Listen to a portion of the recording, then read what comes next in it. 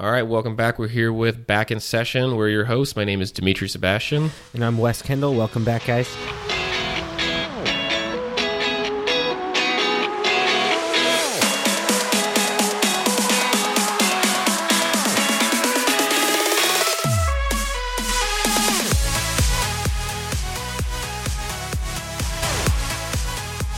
All right, my man, what are we talking about today?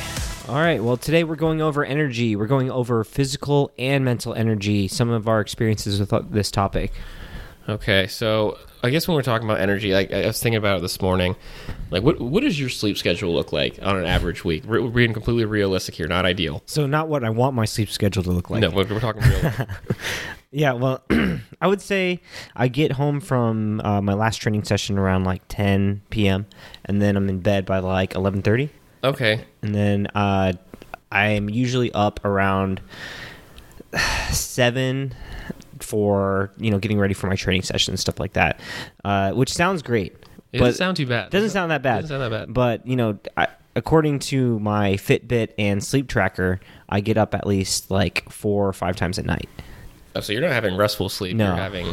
Like, I don't get more than 3 hours in a row, ever. Really? Yeah, like around 3 or 4 hours I'm up. Do you notice it, or is it just tracking it? I mean, I notice it. I think I remember getting up to go to the bathroom like twice a night. I kind of just like probably forget about the other 2 Do you still times. you get up twice a night to go to the bathroom?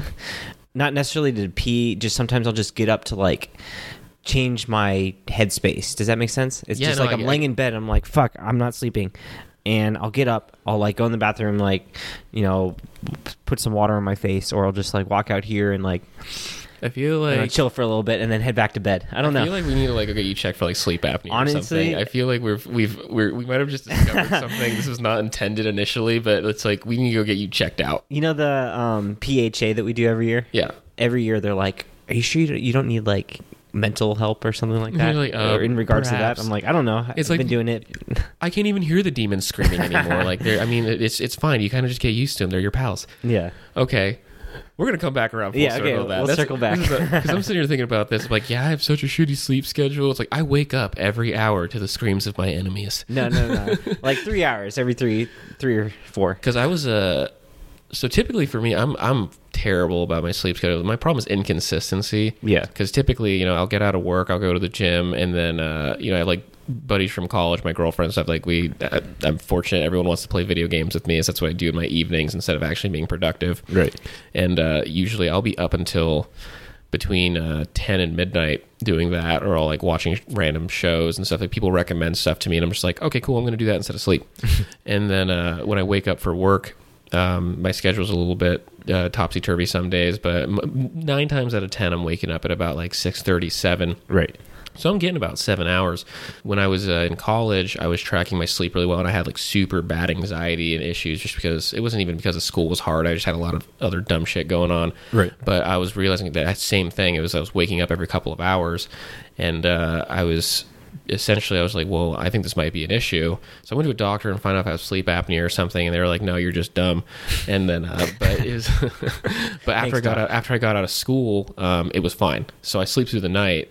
Do you think it's like the anxiety or like... Oh, absolutely. Not even anxiety, just like mental pressure that, oh shit, I have this thing due tomorrow. Well, it was like, I had school going on. This is like my senior, so I had school going on. I was with a girl long term, and our relationship was kind of coming to an end at that point. We lived together and had dogs, and I had, ROTC, and I was trying to find a job before I got out of college. So it was just, everything was like, it was just everything pounding on you all at once. And like thinking back on it, it's just like, okay, that wasn't that bad or that serious, but at the time it feels like the whole entire world's falling on top of you. Yeah. And it's like this is it, I'm gonna die. And so I think that was just like it was like wrecking your my body, sleep schedule. It was like, oh my god, I am in a survival state. I need to be awake doing things. I had one eye open at all times because like, I'm going to die. Right. Well, nowadays it's like I'm terrible at getting to sleep, but oh my fucking god, every morning I just want to die because I'm just comfortable. I want to be there. This is where I want to be forever. Right. So like I know that I'm getting like decent like restful sleep, but even with your 3 hours every 3 hours, like what are your energy levels like throughout the day? Honestly, I have some higher energy levels to most people I know. Like most people I come in contact with are, being like, oh, I'm so exhausted from this, I'm so tired from that. I do feel like that at times, but I would say for the most part, I'm not feeling that or expressing that at least nearly as much as other people around me. Okay, see, that's actually a perfect example because I'm getting a more consistent sleep than you right now, but I'm fucking useless until probably 11. Like, I'm a warm body. I'll do what you need me to do, but I'm not really running functionally until about like 11 in the morning. Right. So it kind of brings up that conversation of like, okay, cool. So low energy levels, high energy levels. So would you consider yourself like a morning person? If I have to be, I can make myself. Like, honestly, anyone who's done time on active duty or on orders has like been forced to be a morning person. I mean, is it fun? Do I prefer it? Absolutely not. But I mean, I think we can adapt to whichever version we have to do. Yeah. Over time. Well, see, I'm the exact same way. It's like if I have to, yeah, and let me specify have to, yeah. like something bad's gonna happen if I don't do it. Right. Like if I like promise my girlfriend, like, yeah, we're gonna get up early and go on a hike, I will totally turn my back on that plan by the time it comes morning time. However, like, you know, if I'm gonna lose my job or like someone's gonna get hurt or in trouble, right. I'm gonna be up every single time. So it's funny. I'm thinking to myself, like, so what do you think is considered like energy? So you said you're like more of a high energy person. Like, do you consider it as like you're tired versus awake, or are you thinking about it like physical, mental? Like what is your version of like what is energy? I would say like you have two different types of energy, and like you have your physical like output and what you could do, you know, like in the gym or running or just like, you know, how much work capacity you have, and then you have your mental capacity as well. And from what, you know, very many major athletes and like high level, you know, fitness professionals have demonstrated is you have more mental energy than physical energy in the short term. So like you'll see all these high level athletes, they're able to push themselves mentally farther than their bodies will go. And you'll see that because they'll get injured or like they'll hit failure during an event or something like that. Yeah, so that's what I mean. Like those Navy SEAL guys, you know, David Goggins of the world, who right? Are, you know, they're able to push their body past this extreme point. So, whenever I think about energy, since I'm what I'd consider a lower energy individual, like, you know, there's like the Tiggers of the world, and there's the Eeyores of the world. Like, Eeyore isn't wrong for being at the energy level he's at. Not. It's that's where I consider myself as, you know, like I'm there, I'm present, but I have a much lower energy level than most people. Like I just don't get stoked on things as quickly as other people. And I think that's it's almost, since it's more consistent for me, it's not that having a low energy level means you can't do it. I think it's good that you bring in that mental aspect of like, just because you're not, you know, super hyped to go to the gym, you go anyways because you have that mental capacity to say, like, okay, we're going to do it. You can push through. Yeah. Yeah. And I think we're as a society, we have the morning people and we have like the night owl. So I'm more of an evening person. Right. I hit my stride at the middle of the day, and then by the time it's midnight, like, you know, we're talking like 8 p.m. to midnight. Like that's actually when I'm dialed in. That's actually when I'd probably be the most useful. But, you know, as a group, we've decided that we're going to be awake during 9 to daylight 5. hours. Yeah. So, you know, I think a lot of people think like, oh, well, I guess I just suck. It's like, no, you don't. It's just that as a society, we've agreed that we're going to function during these times. And especially, you know, fortunately for people who are like more entrepreneurial or have jobs that allow for flexibility like that, they can make it happen. Right. I think it's kind of working around that and deciding like, okay, how do we work with the energy we have at the time we have? Yeah. How do you maximize your potential and schedule, right? That's the best way to do it. And I mean, shit, I did the 23andMe thing recently, you know, I'm talking about the genetic test, and it said that I am more primed later in the day than earlier in the day, like genetically. So that is a factor as well. You know, it's not just like, oh, I'm lazy and I don't like to wake up early. It's like some people are more genetically attuned to one direction or the other, you know, being more an early riser or like a later, you know, worker. Should I do the 23andMe? I've always been afraid to do it. I mean, like, I'm owned by the government, so I shouldn't be afraid to give away my DNA. Right. But for some reason, I'm just like, someone's going to own my DNA. I don't want to. Did you think it was worth like Did you think it was worth it? It's cool. I mean, I like it because it makes me feel more comfortable. Like, I used to think that I had to avoid carbs and be more afraid of them. But I realized I just didn't have enough muscle mass to put all those carbs I was eating. So it tells you if you're like carb sensitive. It tells you like which foods your body has a better time using as energy. It tells you like, of course, you know, the basic level tells you just ancestry, like I'm from this area and this area and this area. Yeah, like you're 12% Cherokee. Yeah, exactly. Like 1/16 Cherokee or something. I'm a warrior, damn it. Yeah. Yeah, I mean, it even tells you like muscle type distribution, like type 1, type 2. Did you see that? Did you find that it was relatively accurate as far as like the dieting stuff goes? So like if you followed it, and do you think that it's accurate as far as like saying you're carb sensitive or this, that, and the other?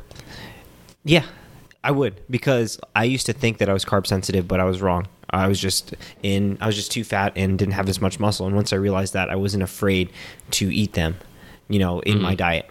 And it's just like, it basically said, it's like, yeah, you can handle carbs or fat. You just shouldn't do both. But I knew that anyways, you know? It was just kind of like opening my eyes, because I was like... It was that reassurance. Yeah, that reassurance. What I thought was interesting was the muscle distribution, because when Nicole did it, it said that she had type 2 muscle distribution for the most part. And what's type 2? Which is the explosive, powerful, desirable, like athletic muscle. Yes. Not the I can run a marathon muscle. We like you guys too. Yeah, I know, right? So she has plenty of that, and then myself has the exact opposite. They said I am not prone to being a strength or like a power athlete. Hope you fucked up. Should have gotten this earlier. I know, right? Which, I mean, makes sense, because I don't really train for cardio in the run, but I have to train a lot for everything else. So what the end take is, it gives you kind of an idea of stuff, but it's like, it's not gospel. It's not going to say you have to eat 160 grams of protein to put on muscle. It won't tell you that. If you're meant to be a distance runner, it's like, yeah, well, I'm a strength athlete and I'm a hell of a sprinter. I know that genetics says this, but it's not. The eugenics craze isn't going to kind of kick back in because of this. How much was it? Like $50? I think it was $100. Yeah, I don't know if I want to do it for $100. I don't know. Yeah, I don't know. I'll text my mom. I'm sure that they'll come out with better versions in the future, and at that point in time, it's going to be like pretty groundbreaking. Well, apparently they have like a bunch of medical stuff with it. Like if you're like possible of getting like dementia, like heart disease, stuff like that, and for people especially who like don't have good family lineage as far as like their medical stuff, that can be really helpful just to keep an eye on things. You're right. And I kind of just glossed over that because I had no like tendencies to any of those things. So that's cool. Good like for your health. I mean, good for me, right? But I mean, that's a good point. If you had any of those, I guess, factors or, you know, risk factors, then it would be good to know. Okay. I didn't pay attention to it because I'm lucky enough not to have any that popped out. Now, see, now I want to do it, and it's gonna be like you're gonna die. That's you're predisposed to death. It said like I have a slightly elevated risk of prostate cancer, but I didn't have any dominant phenotypic expressions for that risk factor. It was only recessive. So I thought that was kind of cool. Huh. Well, I mean, now I'm interested. See, now I'm gonna end up blowing $100 on this bullshit. All right, well, full circle, but so.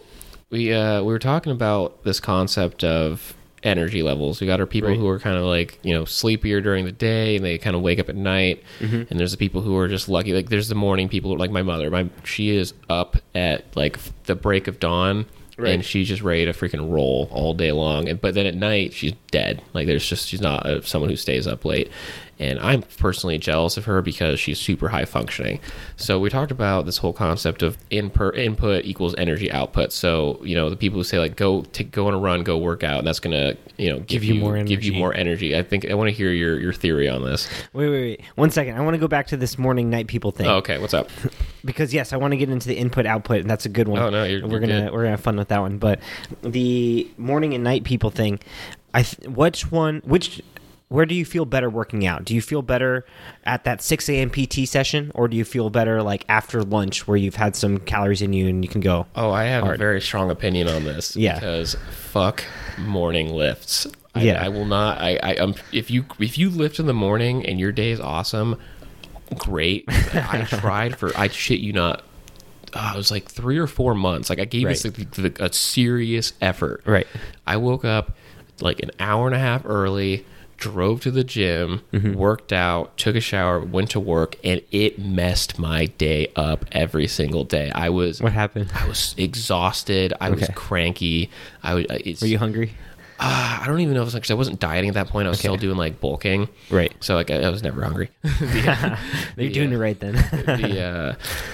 But I mean, like, it's just, I can do runs because obviously PT, you go on your run, and we talked about this before. I was when I was in college, I'd wake up at 5, go on a run, nap for an hour because I was a cranky bitch, go to school, go to work, get home at 10, sleep for 5 hours. It wasn't perfect, but it worked for me. Right. But with the sleeping 7 to 8 hours, waking up, working out, going through a work day, by the end of the day, I was just a wreck. So what I prefer and what just works for me in general is like, it has to be after like noon. Right. Anytime after that is fine.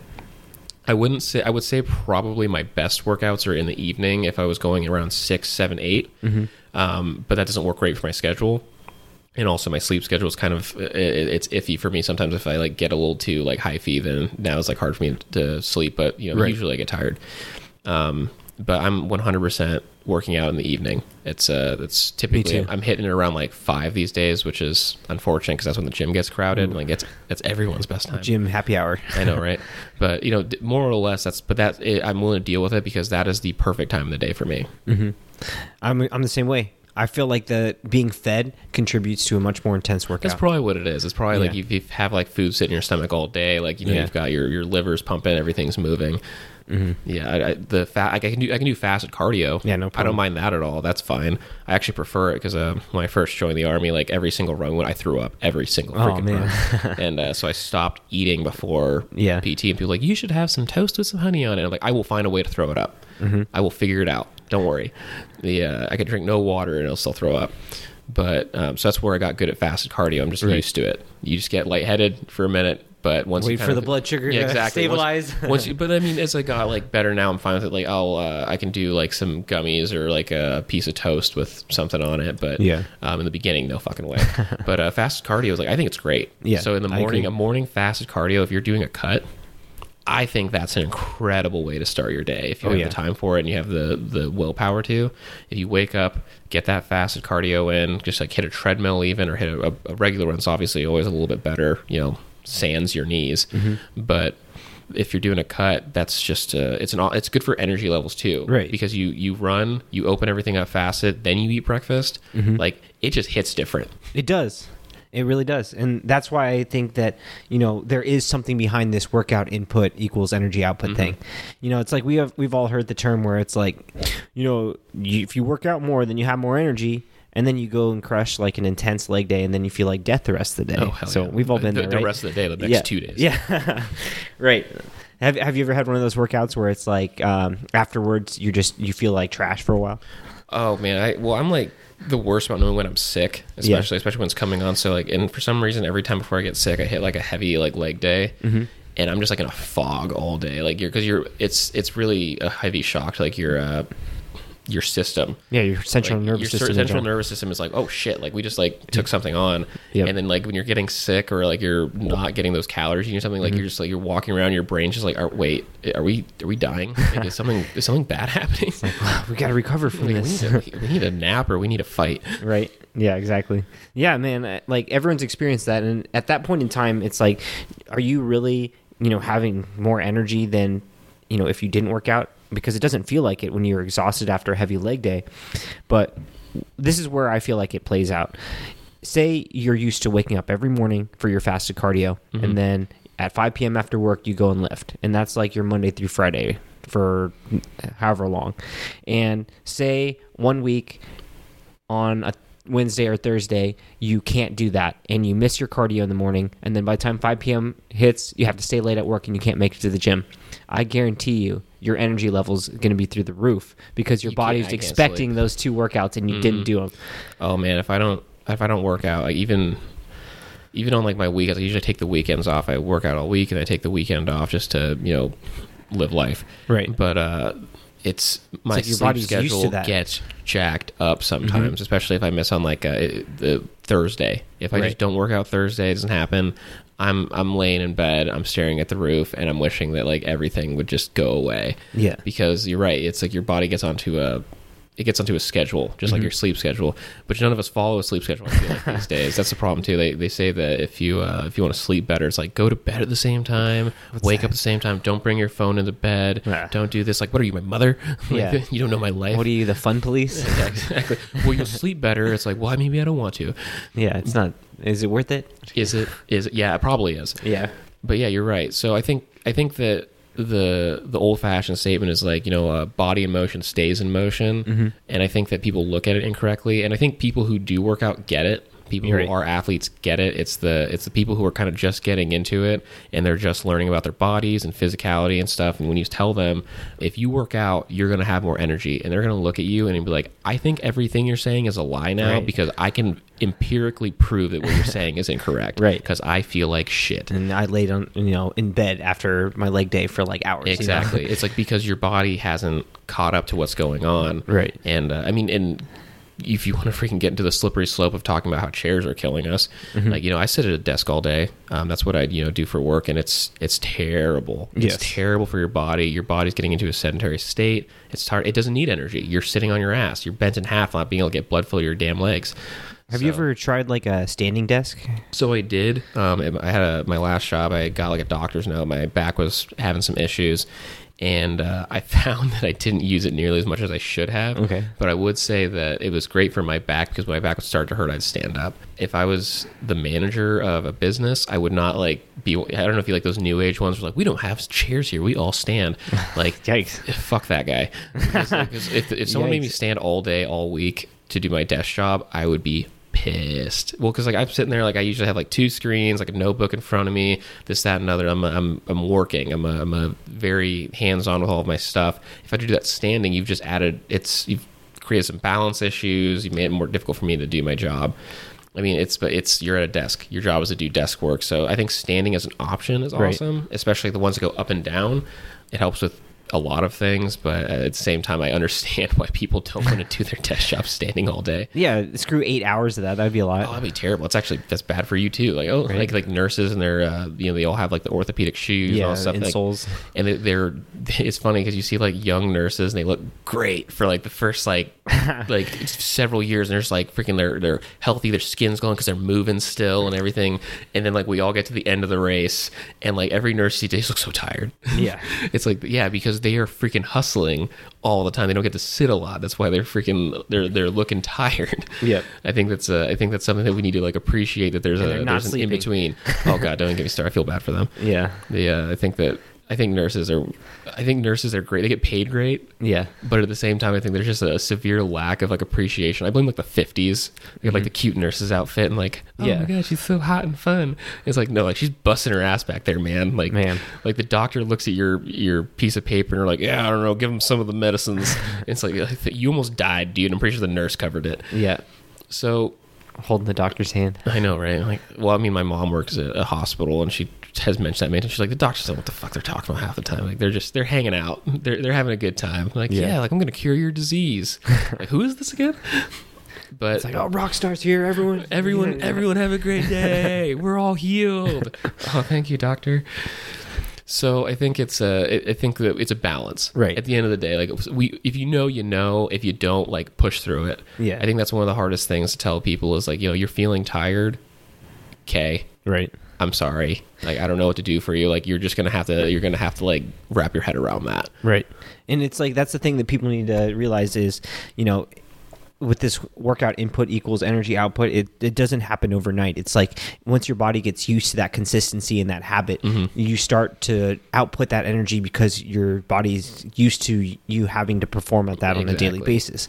Like when I worked in sales, I was like on my feet all day, kind of like the nurse or whatever. Yeah. So I was like, I couldn't sit on the couch and watch, a binge TV series because I was so used to being on my feet all day. I would just get antsy and I'd have to like stand up. And I'm like, know, people would be like, why don't you sit on the couch, relax, watch the show? I'm like, I can't. I've been sitting down for an hour. I got to stand up.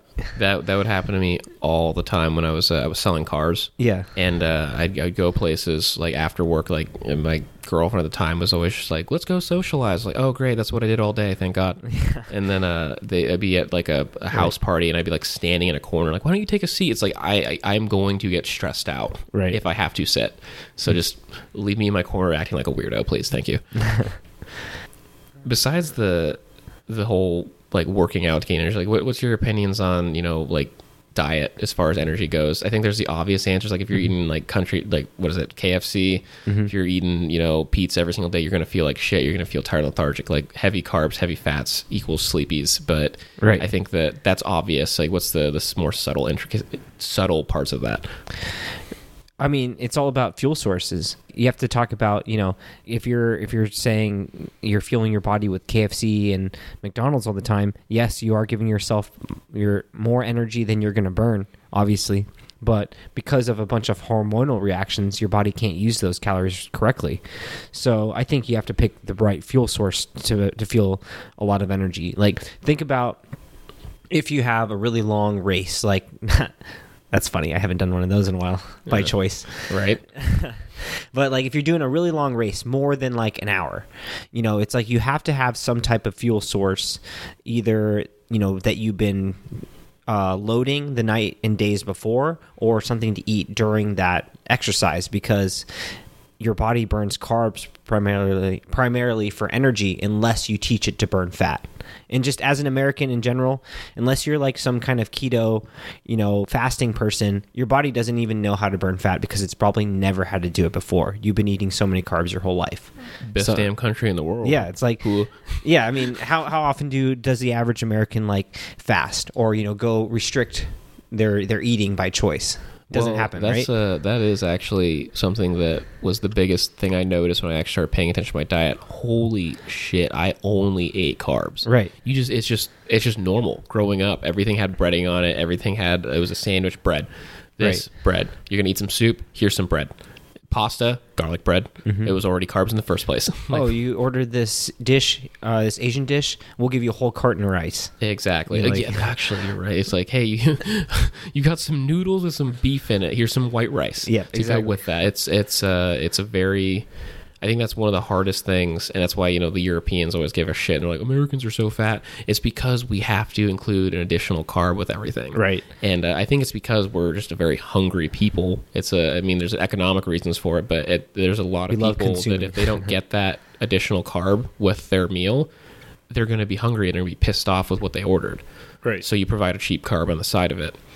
Yeah, and that's like, you're not eating it because you need the energy. You're eating it because your body has a hormonal desire for it. You know, it's creating this response where you're craving it. So I guess to get back on topic on like how to fuel your body for energy, what you have to do is first figure out what type of energy you're using for your workout. Like if you're doing the long race like I'm talking about, your body eventually switches from burning carbs to burning fat. So you either have to fuel yourself with more carbs to keep up your energy levels, or you have to teach your body to burn fat for energy, which is a whole nother process we'll have to get into later. So that's what I mean. It's like providing that quick fuel your body can use. Now, think about like when we were at our, you know, did any FTX, right? You're out in the field all day, right? Yeah. Now, what happens like when everyone's tired, sleep deprived, not feeling good? They forget to eat, right? Everyone forgets to eat because they're feeling bad. Okay. Some people forget to eat because they're feeling bad for themselves. It's always the leadership. The leadership's sitting there like not eating. Their freaking brains fried because they're worried about 1,000 things. And they're too busy to eat. Eat these Skittles. Right. And it's like their energy levels just start dropping, and it's not and more than the people around them, and it's not because they didn't get as much sleep as their soldiers. It's because they're not fueling themselves. And it's crazy once you have that meal, like your energy levels just like come back, like it's like, what the fuck, I just, you know, plug myself into the wall charger or something. It's crazy, man. It's you have sleep and you need that, but the food is the gas tank at the end of the day. And it's always funny because people, so we always talk shit on McDonald's, and it's Right. always so funny because I always like to talk about the time that Usain Bolt was in China and all he ate was chicken nuggets. Yes. And it's so funny because at the end of the day, it is a calories in, calories out sort of Right, deal. it is. Like you can make it happen with these super odd, super unintuitive sources, but it all depends on your output. So if it's funny because you look on YouTube at these like Fitspos and stuff, and they'll be like, that guy's clearly on steroids because he's eating like shit on his YouTube channel. First of all, he's just showing you what he wants you to see. You don't know, like he probably like didn't eat shit else the rest of the day because he ruined his macros Right. for that shot.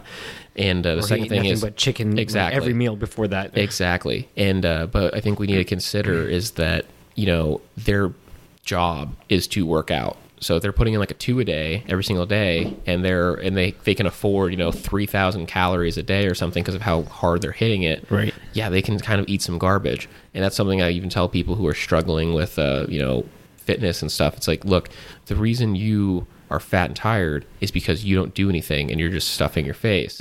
And it's kind of this awkward thing that I feel like a lot of people don't appreciate, is that what sometimes we need to do to have energy is to not eat. Like that's something that was really hard for me when I was losing weight, is that, the concept eat equals fuel. So food was what was getting me energy. So when I started the dieting, I was tired all the time because I wasn't eating, because I had that desire, like the chemical reaction, like you need more food, you're Right. exhausted. Now, if I'm in a pretty like severe cut right now, I feel great pretty much all the time. I feel hungry, Right. but I feel great. The second I hit the weekend and I want to go like hang out with friends and have something like kind of heavy, I suddenly just feel like crap. My body, it shuts down because I have too much fuel at that point. Right. And it's a really weird line to walk. It's a balance. And you're leaving out one critical part, though. You're eating protein. That's the thing. Hell Like yeah, brother. the people who think, don't get us wrong, guys. You can't not eat anything and lose weight. You have to restrict calories, but still eat protein. If you're forgetting to hit like your minimum intake, then you're gonna lose muscle instead of fat. And like I see it every week. Clients come into the gym, and we do our body scans, and I can tell right off the bat who's eating enough protein and who's not, because the weight that they're losing is coming from the wrong place. I feel attacked. No, it's Well, actually super true with the goals. I love to look at my calories and calories for like my protein stuff. Like 50% of what I eat is protein. Right. At the end of the day, that's what I'm stoked about. I get home to eat. Like I am literally going to eat. Like my dinner was last night. It was 9 ounces of steak and sauerkraut. And I had Yeah. broccoli available if I was like still hungry for like some volume. Yeah. And I wasn't at all. I wasn't hungry at all. I ate sauerkraut, and I was just like, you ever seen those videos like those golden retrievers have to eat and do like the tippy tappies? Like that was me like in front of the grill. I was You're just like, so okay. stoked. Like, I was yes. just, yes, we're gonna get to eat my steak. That's how you know that you're about this life, is Yeah, when you're excited for that steak or chicken meal. But it took years for my body to like Right. get on board. It's literally changing your gut biome to say Right. like, you have all these bacteria in there, say we need carbs. Well, then they start to die off and you don't get those carbs. And you get the protein guys in there. Your flora is suddenly saying like, this is what we want. This is Right. what we crave. I don't crave pasta and garlic bread like I used to. Like I would have freaking like died for that years ago, and I still do. It's still good, but I get bloated and I feel like ugh afterwards. Yeah, it's like the bad feeling is almost makes it not worth it. Exactly. It's like the hangover. It's like you start getting older when you're like in your young 20s. It's like, let's get fucking drunk. And like you're not gonna be hungry. You wake up, you feel fine, maybe a little bit dehydrated. Nowadays it's like I have to like strategically plan drinking. Right. Because I'm like, okay. Well, I got to work tomorrow, so do I want to be a piece of shit, or do I want to? Oh god, don't get me started. Everyone's like, yeah, are you going to the happy hour tonight? It's like, no. Yeah. Get away from me. Yeah, going to the bar, Oh god. and the squat rack. Oh god. Oh god. My bar versus your bar. So how does it, like, do you think that stimulants, as far as like caffeine, pre-workout, stuff like that, do you think it has an effect on your overall energy level as far as like long-term, short-term? Yes and no. I've definitely overdone it on the stimulants before for Who like hasn't? workouts, right?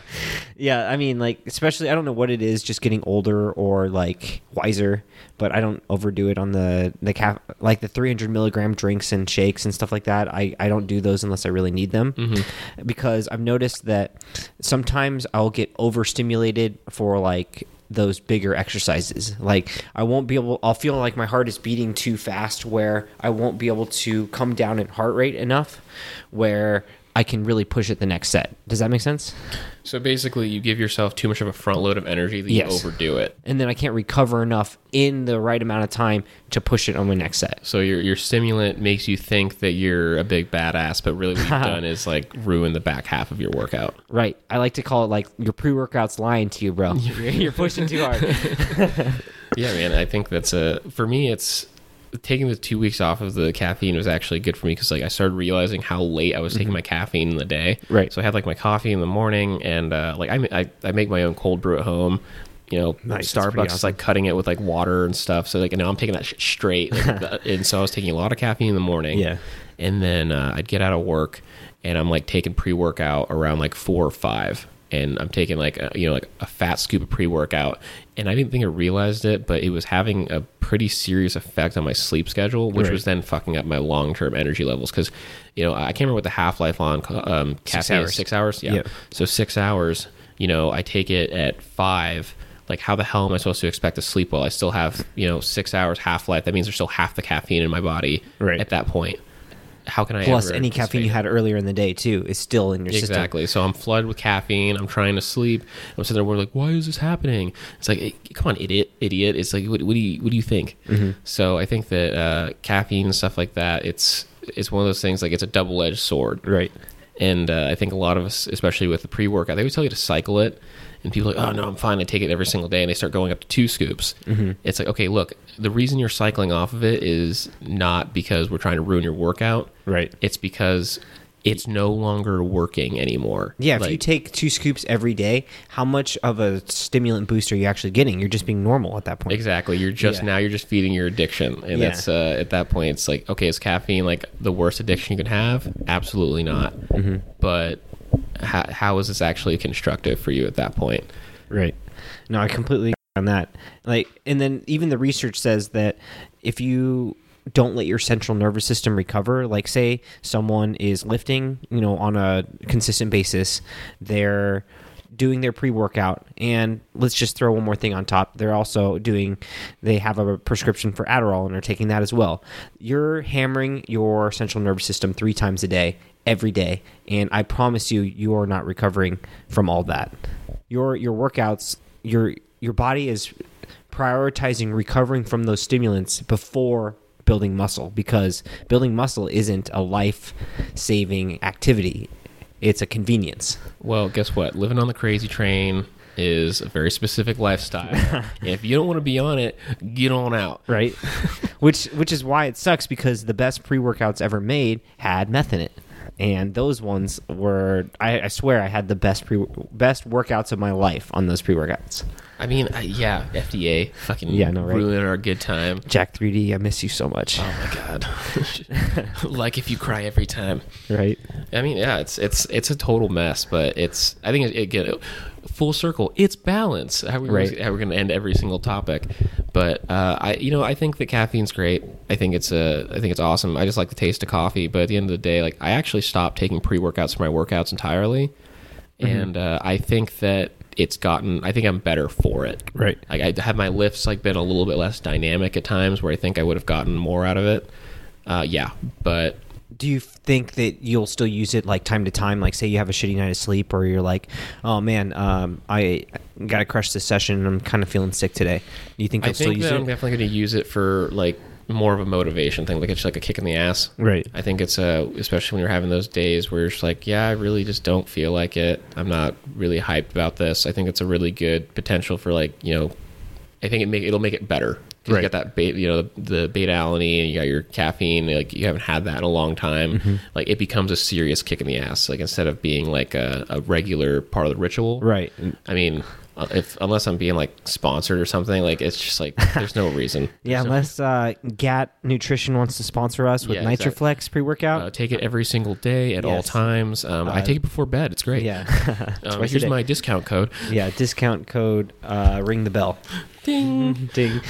Yeah. So it's funny because we were talking about like it's all physical. It's you're talking about you got your caffeine, you got your working out and everything, but like how often do you find yourself like mentally burning out? About once a month after Joe weekend. What about you? Wow, are we on the same cycle?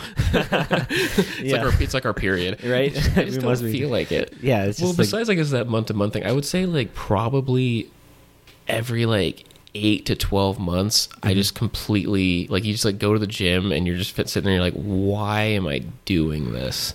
Yeah. You just have that complete like mental burnout where you're just like, what the, oh my God. So it's like you have the physical energy, but just the mental energy. Exactly. I would almost say it affects your physical energy. Like nothing's moving, you're feeling bad, you're tired, and you kind of like start, I think people always consider energy level as something like, okay, cool, what can I physically do? Right. But I don't think That's a a good way lot to of look at it. people think about that, you know, like you have a brain in there, and that also is how you get bored, you get tired, you start getting frustrated, especially like during plateaus. I don't think mental burnout is something that we talk about a lot. Like with your clients and stuff, like how often do you think you see them going through mental burnouts? Yeah, I think you're right about like that once a year, type of thing. I'd say everyone, or not everyone, but people that I've come in contact with, and myself included, have like a downtime. For me, it's around like mid-June through July. I always feel a little down, like every year, just like less motivated, less mental, physical energy, less like intensity on, really focusing on those positive building habits, and shit, that's something that I think, do you experience that? Is that what you feel like? I mean, yeah, I think it's for me,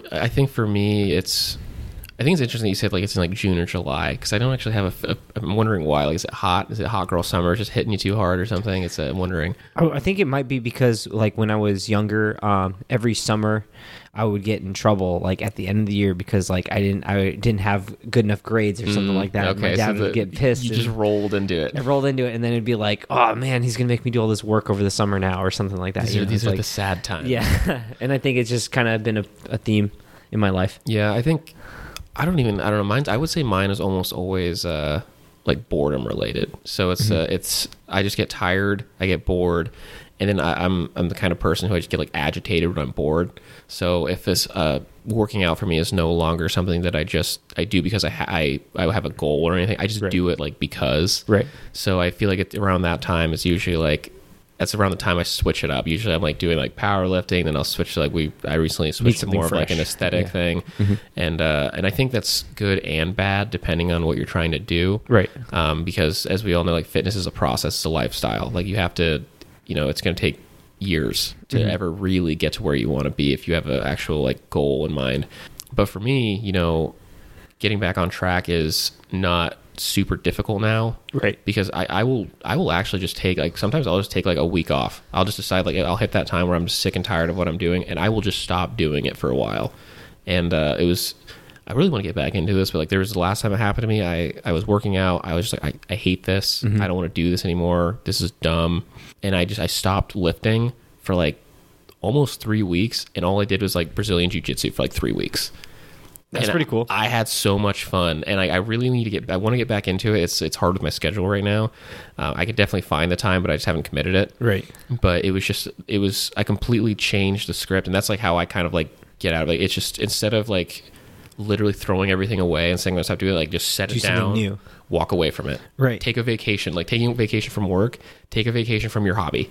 If it's not fun anymore, don't do it. Yeah, you're ruining it if you're just going to do it for the act, not for the pleasure of it, because then that's the whole point of the hobby in the first place. It's supposed to be fun, and if it's not fun, then don't do it. But and again, it's like, okay, for some people, like fitness isn't a hobby for them. It's like it's a task, right? But there's no problem with taking time off and then coming back to it recharged. And that doesn't mean don't do anything physical. It's just like literally do something and that's always my like what do you do when you have like burnouts? What have you responded to during your hot girl summer blues? I mean, I think that's when I really like it forces me to really dig down and figure out what my specific goals and motivations are, because it's like it's easy to be motivated and show up to the gym and do the right things when you're like feeling good about it, but it's like I feel like that's when you really have to find your meaningful motivation or why in the reason why you're doing it. If fitness isn't like just a passion for you, say it's like it's not fitness. Say it's like studying for your doctorate or something like that, going like continuing your education, and you don't really feel like doing it. You have to find out what makes you want to do it more than failing. Yeah, sometimes like you have to get back to the beginning. Right. Yes, you almost have to like negotiate with yourself because you're like, you just said it earlier, you have a brain in there. It's like a version of you that you have to negotiate with and figure out what it's going to take to have you continue to do small amounts of work on it and make progress. Yeah. Like if that's, hey, I'm going to get my favorite Starbucks drink first, and then after that, I'm going to do the studying. It's like if you do something, that's going to allow you to mentally commit to it, then that's what I have to find, and that's what I do to get refocused and re-energized. I think it also comes down to like accepting failure. Right. I think that's one of the biggest things that I was talking to a coworker, and I will forever laugh at how many people at work do keto. And he was doing keto for quite a while, and he actually was losing weight. He's looking good. And suddenly he stopped doing it. And that was around the time that I also quit on it. I was like, this is dumb. So it's like I was totally on board with him. I was like, yeah, screw this. Let's go eat carbs. Yeah. But then I got back on like a regular diet. And I was saying like, cool, I'm still like I have weight loss goals, so I'm gonna like I took like my 3 days of debauchery, and then I just got back on the program. And he every single week he for some reason likes to bring it up himself, right? And then he'll explain why he's not doing it. And he's like, well, my kid's birthday is this weekend, or last weekend my parents were in town. And I'm like, look, dude, it is totally fine to have cheat days. Right. It is totally fine to have slip ups. But that is not an excuse for every other day of the week. Because I'm telling you, like, I have a poverty diet all week long, and then on the weekends I typically kind of cut loose. Right. And is that the best way to do it? No, not particularly. But it's sustainable and it works for me, and I'm still on track with my goals at a slower rate than I probably could. And that's what's important, though, is that lifestyle commitment and, that consistency. Yeah. So I think a burnout is not an excuse to like jump off the wagon, or a slip up is an excuse to jump off the wagon. I agree. And I also think that the people who turn those slip ups and those speed bumps into just another step along the path are the ones who make it long term. Yeah. Yeah. So do you have any like activities you like to do when you're like going through your now I'm stuck on your hot girl summer blues. Like it's just every single summer you're just in the corner, like over it. Well, actually, yes. So I know what you're talking about on this one. I mean, I actually have like a planner journal that I will use periodically when I'm like really need to do something productively, or I'm like struggling with like motivation. So what it does, a planner / journal. Okay. So it's like it has like a schedule, and it also has like on the second page it has like what are your goals for the day? What did you do well? What didn't you do good? I love when people do that. They have like their 3 things you need to do today. Did I succeed on those? Like this, that, and the other. Yeah, it has like your wrap up for the day and stuff like that. So I noticed that when I have a lot going on and I'm like, shit, how am I going to get everything done tomorrow? If I fill that's planner out the night before, I hit almost every single thing on there. And I also notice if I'm not motivated to like, and I don't have the energy to do these horrible tasks that I have to do the next day, I'm a lot more likely to like drone through it if I stay on top of that and like write out what I'm supposed to do the night before. So you almost find that what refocuses you is just getting really organized. Yes. And making it more of like a process instead of like a decision. Right. Make it a ritual. And it's like I don't have to do it forever. I just have to do it till I'm back on track, and then I could ride that out for months. Okay. So you know why I like that is because I'm the exact opposite. Like my way of refocusing is that I almost always just completely go like off the reservation. I go off the deep end as far as like, if my life is so regimented, I have this way of doing things. I eat like the same foods every single day, and 90% of the time I'm fine with it. And then suddenly I have a problem and I'm burnt out on it. Like how do I get back on track? I usually let myself just completely do whatever I want. It's usually I'm sitting there, I'm screwing off, I'm playing video games till late at night, I'm eating like shit, I'm going out and doing random stuff, spending too much money on dumb things. Doing hood rat shit. Exactly. Hood rat shit with my friends. Yeah. But so usually I do that for 3 to like 5 days. Right. And then I always feel like crap. And then that gets me right back on track. And the thing is, giving up 3 to 5 days to be an asshole and refocus, that's fine. Right. It's in the grand scheme of things, like what percentage of your year is that? Right. Almost none. So it's I think it's a really great way for me to where that's how I get refocused and get things back together. It's like I allow myself, like I say, like I take the leash off and I'm just like, go. Like you let your freaking dog run in the field. Just do whatever the fuck you want. Do whatever the fuck you want. Go crazy. Yeah. And that is probably one of the things that's kept me sane is sometimes I don't even need to do it. Sometimes I literally just the fact that I know that I can. Yeah. No one's making me do this but me. Mm-hmm. That actually gives me a little bit more flexibility. That's pretty awesome. And I think it's good that there's two ways of doing. Like some people, like they just how do they refocus? They step back, they get a plan, they get to do it. And some people they just need to go like stop. They just need to fuck off for a bit. Yeah. Because like I was that freaking ADD kid who's like I couldn't sit still during 5th grade, and I think it's good that there's multiple ways to do it. I think we understand that. I hate the people who like one size fits all it. You're the people who have their self-help books that have like one way of doing things. Just a belief. That's all it is. Yeah, exactly. It worked for you. Yeah. I'm glad you wrote a book about it. I'm sure there's going to be a lot of people who agree with that. But for a lot of people, now they're wasting $20 on your book that's never actually going to work for them. Right. We were actually having a bit of a debate about this before. So... a lot of people with their refocusing, it comes down to like activities like changing things up. They're going to go like hang out with friends. They're going to, get a journal going. How do you feel about meditation? Yeah. Well, I mean, I think that it's a good discipline and I get the idea, like where you're learning how to be present in the moment, right? And I really respect that. And I wish that I could like make it more of a part of my life. I've gone like, I think the best I've gone on like the Headspace app, like the meditating app. I know what you're talking about. I've gone like over a month consistently meditating before for periods of times in my life. But what I've noticed is like, I get a very similar experience in the gym, working out, especially with cardio. Yeah. It's almost identical, I could say. I'm like with and present with myself, feeling all the things that the Headspace app says I'm supposed to be feeling. Yeah.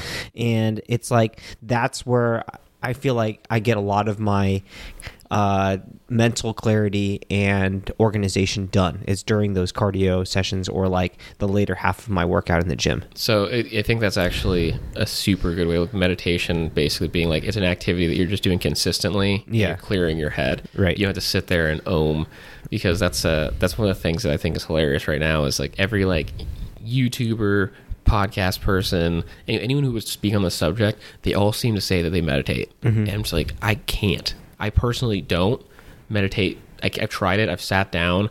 It gives me anxiety. I start getting fidgety. I start freaking out.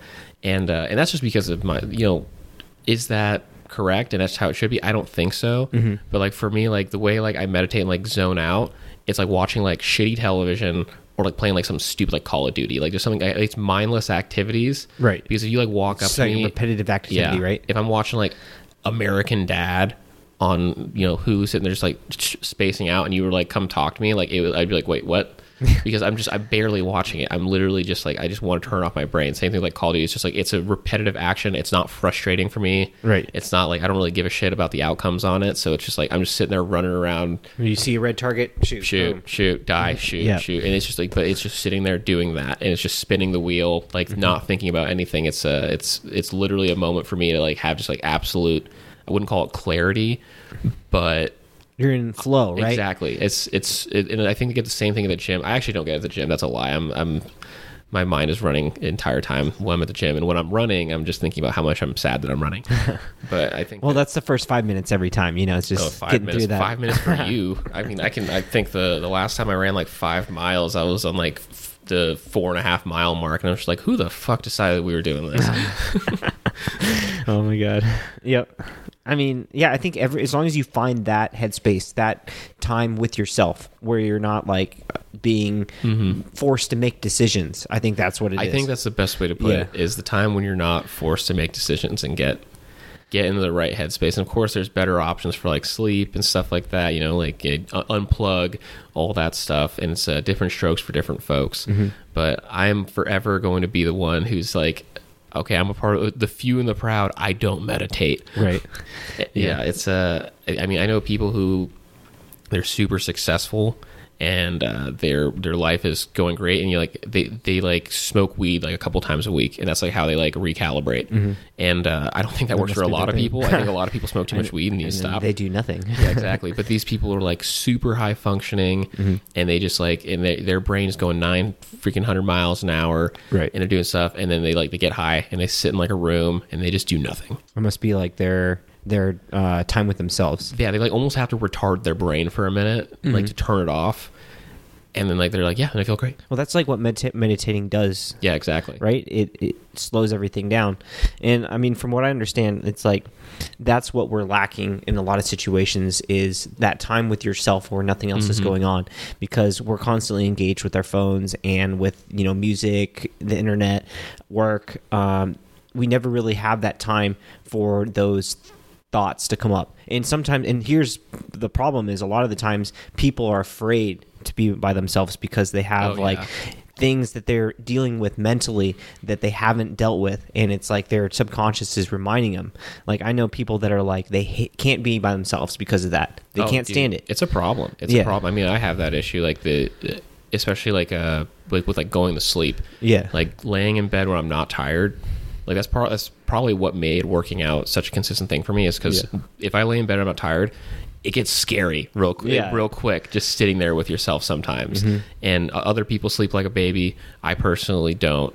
And you're right. I think that's why people they drown themselves in the social media. Yep. You don't have to do exactly. that. You don't have to think. When was the last time you worked out without headphones, like just by yourself? Because I had lost my headphones for like 2 weeks.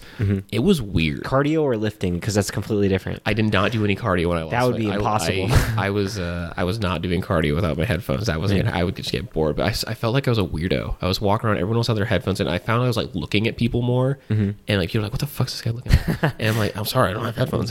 You have nothing else to do. I'm just here. Exactly. I highly recommend the next time you work out by yourself, just don't bring headphones. What about this? What if I bring headphones and I don't put them play any music? I just have them in, like the douchey AirPod. Well, why do you need the AirPods in without the music? Because this is what Dusty says. He says Dusty Hanshaw says that he works out with his AirPods in without any music playing, so no one talks to him. But he says the only sound he wants to hear is his inner voice telling him to push harder. See. That's pretty hardcore. Maybe you just have a more approachable face, or you know too many people at the gym. Because maybe my resting bitch. No one talks to me at the gym. They look at me and like, yeah, fuck this guy. Maybe. Yeah, you know too many people. That's the problem. Every time I work out with you, you're like fist bumps. Hey man, what's up? Yeah. Well, I mean, I work there, so you know. Yeah, exactly right. Running into people. I'm networking. Yeah. So I think it's funny that so it's a mindset thing. And I think that when we're surrounding ourselves with different people and energies level, do you find that, so you actually, this is a perfect example. So you work at the gym, right. You're surrounded by like all of these people who are like, at least they're positive in like a athletic way. Do you find that being around them kind of like lifts you up and raises your energy level? Yes. I think what you're saying is like, you know, the people that you surround yourself with, like the tight 5 people that you're around with, like affects your, you know, lifestyle and your energy. And I completely agree with that, because I've noticed since I've been working at the gym as opposed to, you know, more online and, you know, remotely, that I'm surrounded by people, you know, who are living the same lifestyle and same goals, stuff like that. And I guess if we want to go into the woo about it, you know, a little... Well, we always go into the woo, you know that. You know, a little metaphysical side of this, I would say, like, yeah, it probably ups your energy level on some frequency or another that I can't explain. But what I can see physically and quantifiably is I notice that I'm getting more meals in. I'm eating better, because I'm around these people and I know that they're going to see me eating, and if I'm not eating out of Tupperware, that they're going to be like, oh, this guy's not serious. He's not prepping his food. This isn't woo-woo. Yeah. I was a sociology major. This is where I come into shine. I call it social deviancy. Yes. You have a group of people and you hang out with them and you like them, you want to be more like them, you want to fit in more, and almost you start holding yourself to a standard. Yes. Because you can hold yourself to a standard all day if you want to, but nothing drives you more than letting down your peers. Right. You want to appear like you know what the fuck you're doing. You want to appear like you're in. You want to be valuable. Exactly. Yeah. You want other people to look at you and feel the same exact way. Yep. And I think stuff like that, like just like the eating well, working out, making sure you're on top of it. It's when I started working out with you, I found that like my consistency has gone up tremendously because the accountability, right? Accountability. It's knowing that like if I'm not doing it, like at some point you're going to start viewing me as a shitbag, and you're going to think like, yeah, well, okay, he says he does stuff, but he's not serious about it. So you want to hold yourself to that, right? And I think that surrounding yourself by people who hold you to a standard is, even if they really don't, if you think they do, if you think they do, you're suddenly going to start doing a lot more. Right. And I think that's one of the. It's good to like work out with friends or like have I think a lot of peer support. Like a lot of younger people, they want to have like, they won't go to the gym without like a friend. And I think can either be a really good thing or a really bad thing. Like for me, like when I first started working out, like early college, I didn't work out much when I was younger. Right. I picked like the perfect workout partner. He was your professor? He was my professor. Yeah. He was the one who brought me into the fold, but he was like a fucking manimal. Okay. So he was going every single day. He was going for like 2 hours a day. Right. And there was never an excuse. And if I had an excuse for him, like he was like outwardly rude to me about it. Like he was just like, okay, I don't understand, but like it sounds like fucking excuses to me. So okay, don't come then. Right. Like I don't need you to be there then. Wow. And I'm just like, ouch. Okay. And I find a way to go. Right. And I thought that was awesome because like that's what I respond to. So it's but I think the other side of that is a lot of people will have like a gym partner who's not really committed, and they really don't care, and they're just doing it because like this sounds fun, and the second it gets uncomfortable or important, they give up when they give up because they don't have someone to go with. Good gym partners rarity. It's hard. Sure. It's hard scheduling, getting together, and that's where you kind of have to. I always tell people, like, try and make friends at the gym. I never do it myself. I'm like the biggest hypocrite about that. Like, if someone wanted to be friends with me at the gym, it'd be super hard. Like, because if you walk up to me, you could be like the nicest person in the world. Like, hey man, I saw that you were doing the this workout. I just wanted to get some tips on that. And I'm like sitting there like gorilla brain, like, who the fuck are you? I just pushed it. I don't know. What do you want? Yeah, just go fast. Go fast. I don't know. Get strong. That's my recommendation. Get strong. But it's actually, that's like the best place where you could meet people and say like, okay, cool, I'm going to build like my little tribe here, and this is going to be the people I'm going to have me help hold accountable with. And I think that kind of comes back like you and your effect on other people. Right. Like if you're going to, and this is, wow, maybe I'm talking to myself right now. It's like, how do you build up your friends around you? Like, do you have like, do you try and like bring that energy to them and try and make it so that they're getting better too? I think that's the best way to do it, because it's like that puts you more in that leadership role, where you're, just like what you're saying, if you think that people perceive you as a certain way and you want to maintain that, you're going to maintain a standard. Now, another way to do it is if you perceive yourself as a leader, you're like, I am, the commander of this mission, or I am like the CEO of this startup or something like that. If that's what you are mentally framing yourself, you're going to picture yourself as that role and hold yourself to that standard, even if you're not there yet. So like, say you're a junior leader and you're like, I have to be better and set the standard and lead these guys or everyone else more professionally and hold myself to a higher standard than what they are at. Now that knowledge is going to give yourself a model to shoot for, even if you aren't there yet. It's still something that you can picture yourself doing, and because of that, you have a frame of reference in which to grade yourself. And it's like, it's creating a culture. Right. If you don't like what's going on around you, if you kind of try to be what you want to see around you, and people start drifting in your direction. Yeah. So you want to be surrounded by people who work hard and want to be successful and are, positive. If you are that person, you will turn other people that way. Or at bare minimum, you're going to find more people that way. And I think that people forget, like, if you're not doing the things that you expect from other people, then you have no right to those types of actions. True. So if you're not being like, an awesome significant other, if you're not being a hard worker, if you're not being a good friend, and you expect the people around you to be that way, you get in what you put out, right? Exactly. Full circle. It always comes full circle. It always does. Repeating theme. Must be a Matrix or something. It's a simulation. This is the simulation. I think that that's probably at the end point there is just like, you have these energy levels, and you're going to have to deal with what you have biologically. Right. And there's things that you can do to make it better. Right. Oh, one thing I forgot to touch on that was like when I was going off on the leadership thing, it's like, do you feel like if when you're in charge that you have more energy than everyone else out of like necessity? So, yes and no. It depends on who you are, I think. Yeah. I think there's this whole concept of rising to the occasion. Right. Because I am not what I would call like a nonstop happy guy, but what I have is sort of a when I'm in a management position or a leadership position, I actually kind of have like a cowl I throw over, and I get like pretty hyped on stuff, and Right. I am always really positive, and I fake it hard, Right. because And it works. and it honestly, I don't feel like I'm faking it when I'm doing it. I'm making an active decision Yeah. that I'm going to be in a good mood, and that does affect other people. I find some people get annoyed by it. I don't give a shit about them. Those are the people who are grumpy already. Yeah, go fucking kick rocks. I've been there, but I'm having a bad time. I don't care. I don't care that you're having a bad time. So you're Yeah. going to pretend to have a good time with me, or you can have a bad time and get dragged along. yeah. The, Either way. Like, I don't care. And that's why it's even better, is because like I don't get my feelings hurt because I'm also having a bad time, but we're going to pretend it's good. But you have to rise to the occasion, so you end up throwing on the good time. Yeah, face. I think that's as like for people who are in management positions or want to be in a management position, I don't think that anyone can ever argue the fact that if you can have a good time in a bad situation, then you're going to look better, you're going to feel better. I think that one of the reasons I always love interviews for jobs. Like, people seem to hate them. Yeah. And that's because I go into interviews and I decide how it's going to go. I decide that I'm going to have a good time. I decide like that that. it's not going to be a serious thing. Like, it just isn't that big of a deal. And you go in there, you tell them the facts, you ask a lot of questions, and you make it like a human experience, and it's a lot better. And you can apply that to so many things. Like, Oh, yeah. if you think about how much you hate going to the gym, you're going to have a bad time. But So if you true. just go and you say like, yeah, we're going to have a good workout. Just like those little tiny Kind of things. mentally frame it beforehand. Oh, mental framework is, I think, one of the things that many of us don't appreciate or One of actually those take things- advantage of.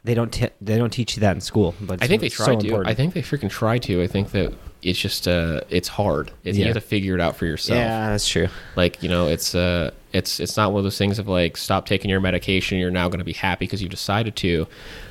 But you can have a serious effect. So That's true. Yeah, I mean, that's crazy. It really builds into, an energy reserve that I've noticed. Like, I've been out in the field or like on a mission, and it's like the fact that I knew that I was in charge of people and that like potentially their lives were, at risk via my decision, that gave me more mental than because of that physical energy to perform at as high as level as I could. And I mean, what I think is like I probably had that energy in me somewhere.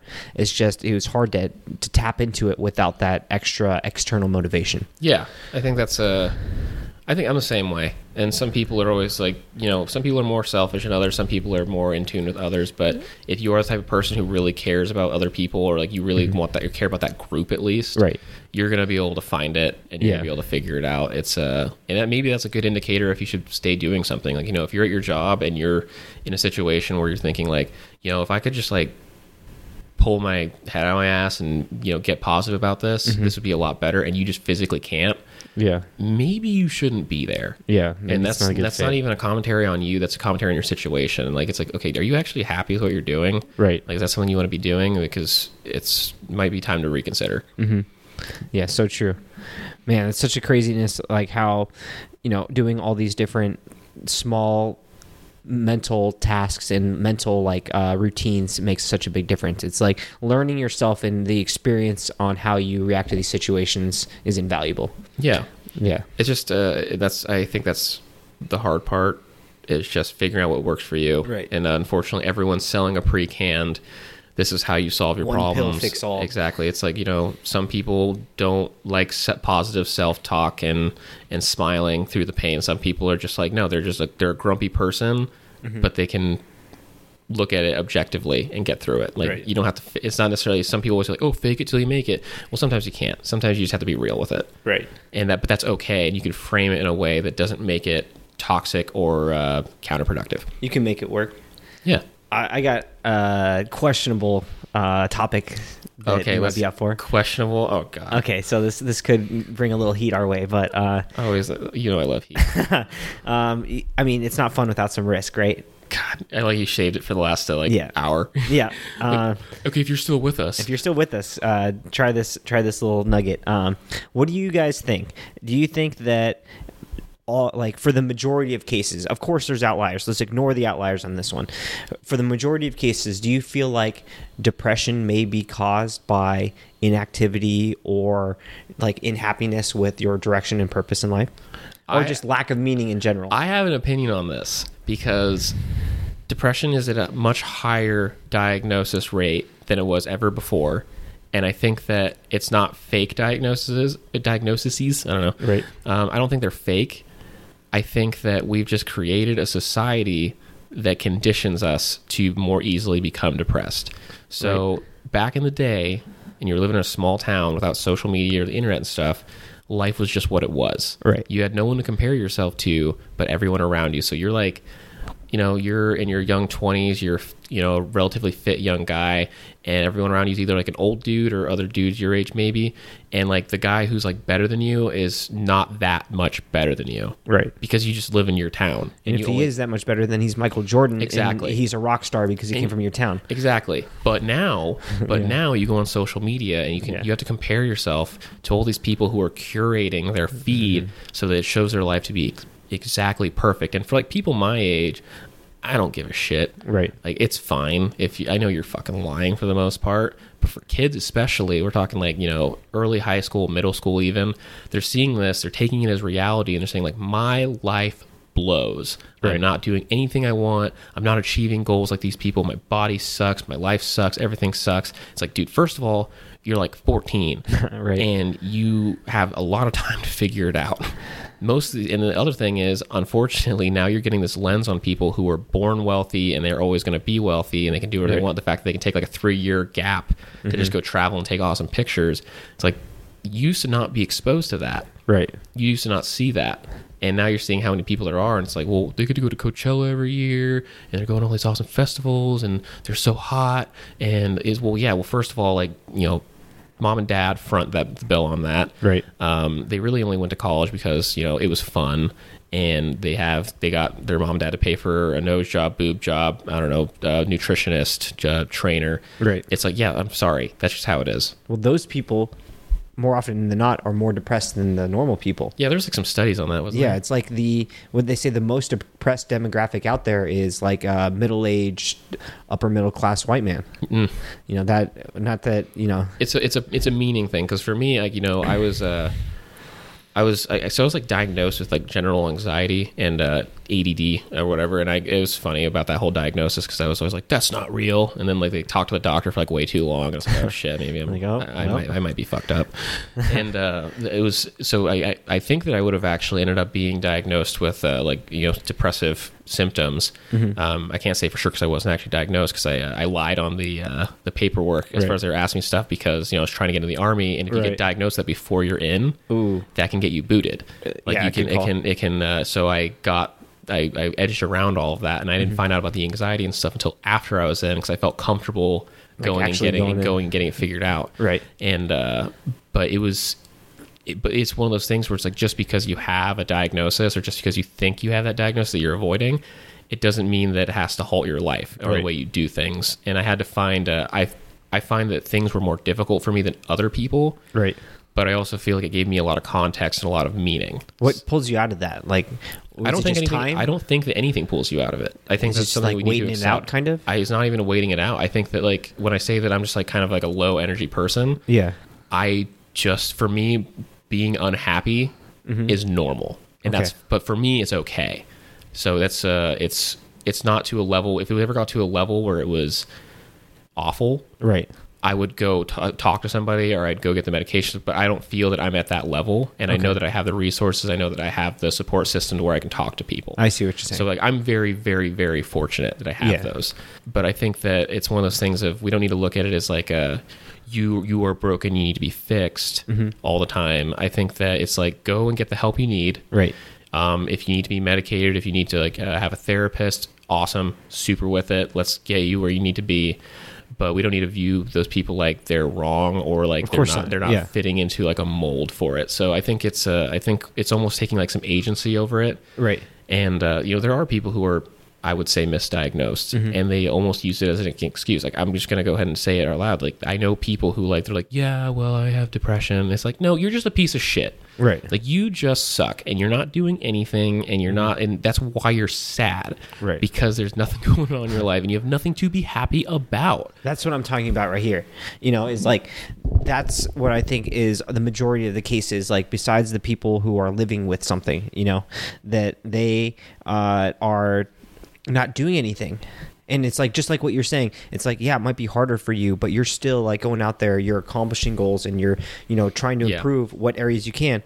And I feel like people who don't do that at all and just give up on everything, they just fall into that like self-diagnosed depression, like you're talking about, Yeah, it's I think just there's a difference between your body not producing enough serotonin, and then you not doing anything to produce serotonin. Exactly. It's sitting at home all day doing nothing and hating other people isn't gonna solve your problems. And it's interesting. I have some friends who are diagnosed and they're on medication, and it's hard. Right. It's hard for them. Yeah. And it's we sit down, we talk about it, and there's some failures that they have that I personally can't relate to, and I'm just like, look, dude, you just need to fucking do this. Yeah. But it's harder. But at the end of the day, they feel like shit. They'll go through an episode, and I'm there to support them, and they'll however long it takes them to get back on the horse, they always come back. Right.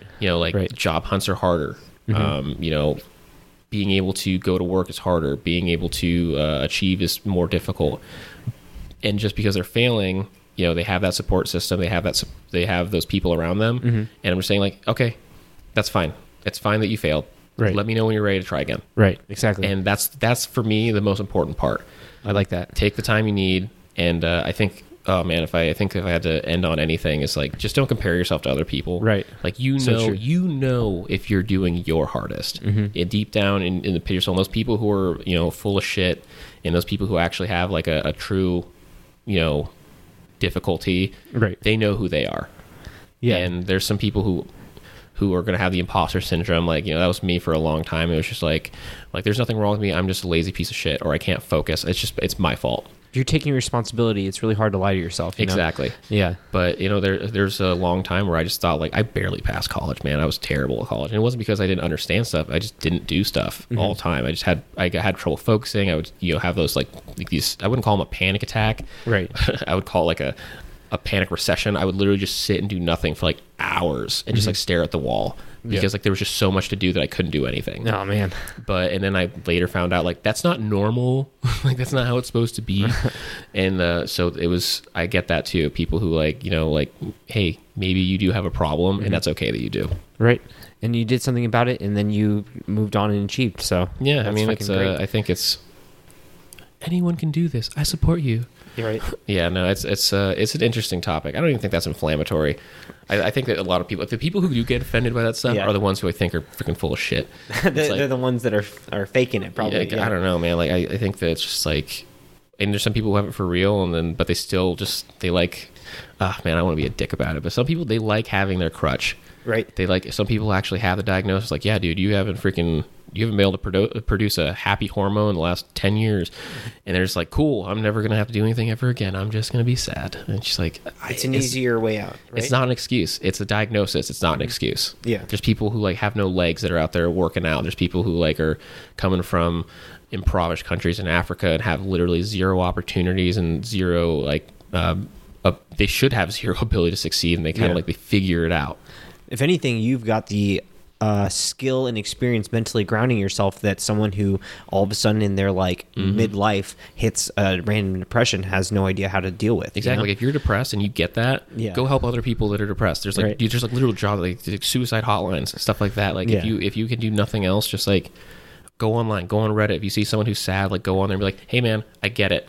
Shoot me a message if you're ever feeling down. Right. That's just these super I'm not even asking for someone to do anything seriously impactful, but actually at that tiny level, have you ever just had someone walk up to you, you're just having a bad day, and you're walking, she's some old lady walking around hi, how are you? And they smile at you. It's holy shit, I don't know why I just needed that. That just made me feel really good. I just feel glad that someone noticed and said that they were Like, hope you have a good day. It's crazy. It's just like the universe reminding you, you know, like hey, bro, People don't it's suck. cool. Like, people don't always suck. You'll be all right. All right, man. Well, let's go and close it out. You want to give your information? Yeah, so thanks, guys, for listening. That's another episode for us for Back in Session. My name is Wes Kendall. I am a master fitness trainer at the 301st and 5-star trainer. You can follow me at WKendle, KENDLE_MFT on Instagram. Thank you, guys. My name is Dimitri Sebastian. I have less certifications. You can find me at Dimitri Sebastian on Instagram, and I look forward to talking to you guys again.